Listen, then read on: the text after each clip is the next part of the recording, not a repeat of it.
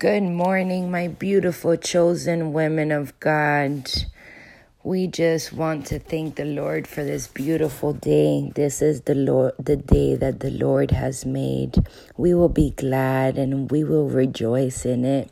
And I just want to thank Him for this opportunity that we get to just pray for ourselves, pray for our husbands, whether we're single, whether we're in a relationship, or whether we're married. Prayer changes not only our husbands, not only their hearts, but most importantly, it changes us. And today, that's what the first chapter is about. The first chapter is about his wife, because that is who we first are. So before we can pray about the husband, we must pray about his wife, which is ourselves. So with that, I just want to start with some things that I saw that caught my attention in the first chapter. So his wife, the first chapter talks about, at first we want to start praying for, the favorite 3-word prayer, which is change him, Lord, change him. But the Lord wants us to come to him with a pure heart. Our heart must be clean before God in order for us to see the results. And we have to release any feelings that are ungodly to God. Anything that we may have of resentment, of anger, of unforgiveness, and an ungodly attitude. Even if there's a good reason for it, she says that we would have a difficult time seeing answers to our prayers. But if we can release those feelings to God in total honesty and then move into prayer, there's nothing that can change a marriage more dramatically. So I just pray right now that we use this time to cast all our cares on God and release any ungodly attitude, any unforgiveness that we may have towards our husbands, and anything that may be hindering us from coming to God with an honest and open heart, just to hear from him. So with that, I want to continue with, at first, prayer for ourselves. What it does is that it changes us, right? And our heart will become more softened, more humbled, and it will be reconstructed by God before he starts working on our husband. So pretty much, God sees things that we don't, and he knows where we have room for improvement. He doesn't have to search long to uncover attitudes and habits that are outside his perfect will for us. He requires us not to sin in our hearts, because sin separates us from him and we don't get our prayers answered. God wants our hearts to be right, so the answers to our prayers are not compromised. So if any of you feel that your husband has sinned against you with unkindness or a lack of respect, indifference, irresponsibility, infidelity, abandonment, cruelty, or abuse, remember that God also considers the sins of unforgiveness, anger, hatred, self-pity, and lovelessness and revenge to be just as bad as any of those others that you may feel towards him. So confess them and ask God to set you free from anything that is not of him. From that, we move on to how pretty much it is very important for us to be praying for our husbands. It's very important for you to be talking to God about your husband, because that on its own, it's an act of love. Even if at first your prayers are not born out of completely selfless motives, your motives will become more unselfish as you pray. You will find yourself more loving in your responses towards your husband. You will notice that issues which formerly caused grief in your responses, now they won't. You'll be able to come to mutual agreements without a fight. And this unity is vital. When we're not united, everything falls apart. Jesus said, every kingdom divided against itself is brought to desolation, and every city or house divided against itself will not stand. Prayer brings unity even if you aren't praying together. So we are definitely on the right track because we want to be on the same path together. We want to be deeply compatible, lifelong companions with our husbands. And prayer is the ultimate love language that can make that happen. So right now we're going to be praying for our husbands every day for a month using one of the prayers that she has here. So pretty much she reminds us as well that there's a time for everything. There's a time to speak and a time not to speak. And happy is the man whose wife can discern between the two. You know, sometimes we want to nag, and criticizing doesn't work. Sometimes talking doesn't work. But she says that prayer is the only thing that she has found that always works. The safeguard that we have with prayer is that we have to go through God to do it. And we cannot do this with a bad attitude, wrong thinking, or incorrect motives. When we pray, God reveals anything in our personality that is resistant to His order of things. So she's learned to pray about it until she has God's peace in her heart before she asks her husband certain things. She also mentioned about how Queen Esther prayed, fasted, and sought God's timing before she approached her husband about a very important matter. And yes, he was the king, but he was also her husband. She didn't want to just, go in and scream. And so pretty much, that talking to your husband might not solve the problem, but talking to the Lord about your husband will definitely, you'll see the changes. And it reminds us that sometimes not with our words, but just with our conduct, with the way that we carry ourselves, a quiet and gentle spirit, will be able to win him over with much more. Also making the house a safe place to be, having things nicely. If you can't have it organized, and have someone come in and help you. She mentions about letting go of expectations, of as many expectations as possible.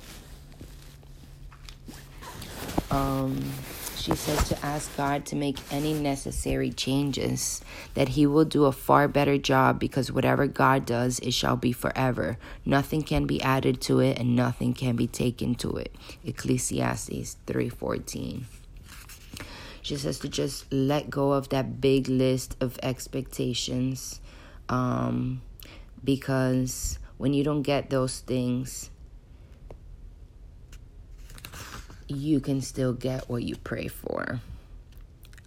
She also mentions about respect, about being critical and trying to understand the situation from God's perspective. That helped her to see her husband better, and to have God's heart for your husband. Once you have that, you will be able to see him through new eyes. You will be able to see him as a son of God, and not just as your husband, but someone who God is asking you to pray for. And just a reminder, that when we're praying for ourselves, when you're praying for yourself, his wife, remember this motto of a good wife from the Bible.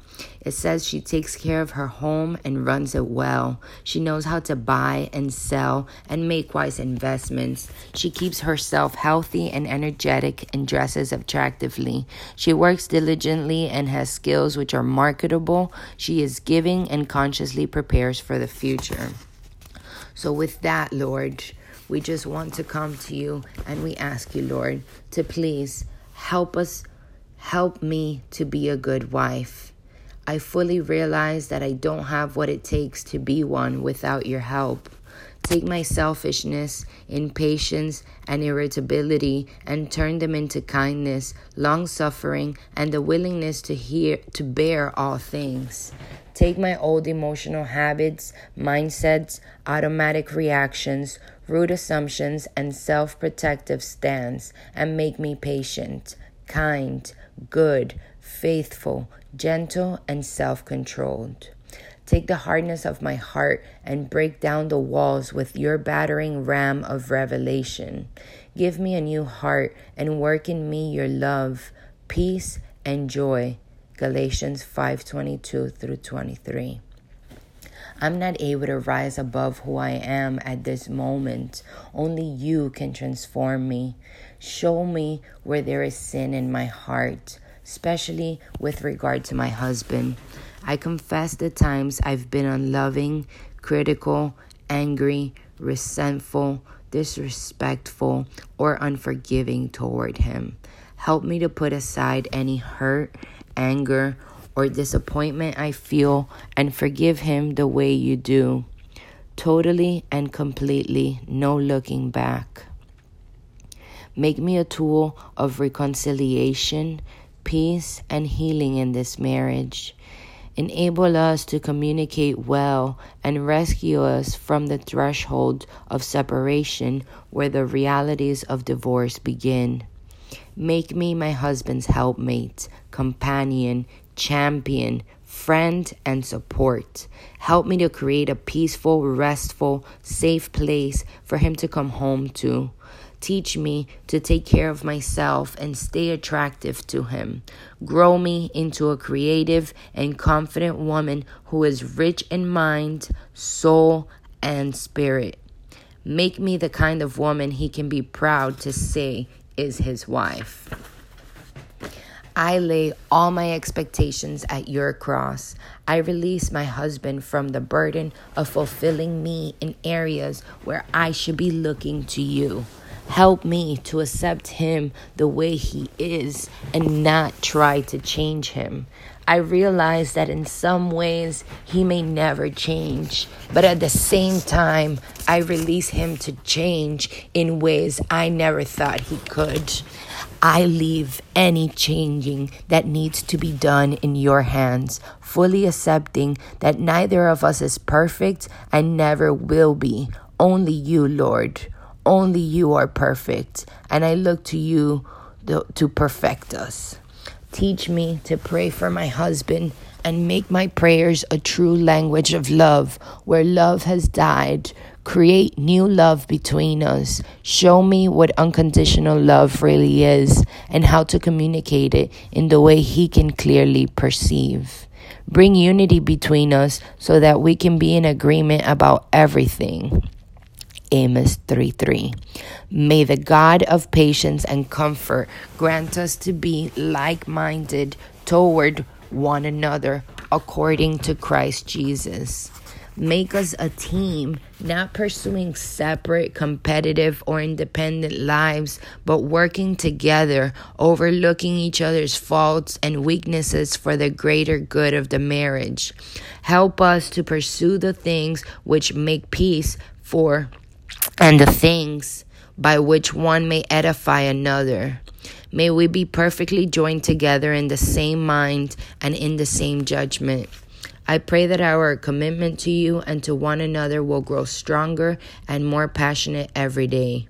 Enable him to be the head of the home as you made him to be, and show me how to support and respect him as he rises to that place of leadership.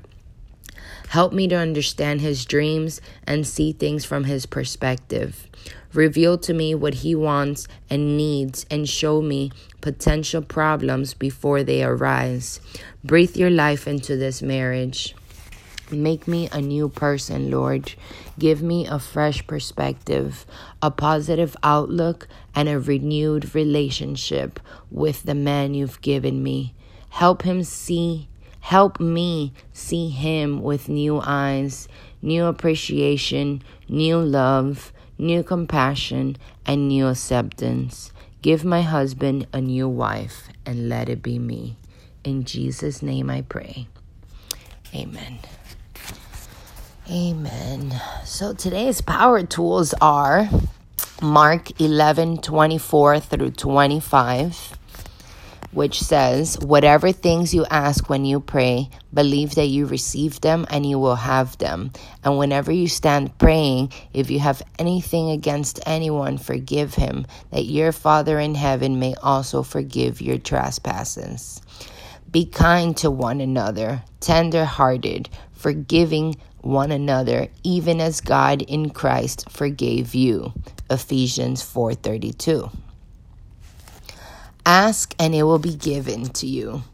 Seek and you will find. Knock and it will be opened to you. For everyone who asks receives, and he who seeks finds, and to him who knocks it will be opened. Matthew 7:7 through 8. Through wisdom a house is built, and by understanding it is established. By knowledge the rooms are filled with all precious and pleasant riches. Proverbs 24:3 through 4. Let us not grow weary while doing good, for in due season we shall reap if we do not lose heart. Galatians 6:9. That's all for today, my dear beautiful ladies. I pray that this blessed you. And today was a little longer because it was day one, but tomorrow will definitely be a lot shorter in Jesus' name. I love you all, and may you have a beautiful day. Beautiful, blessed day in Him. Blessings. Bye-bye.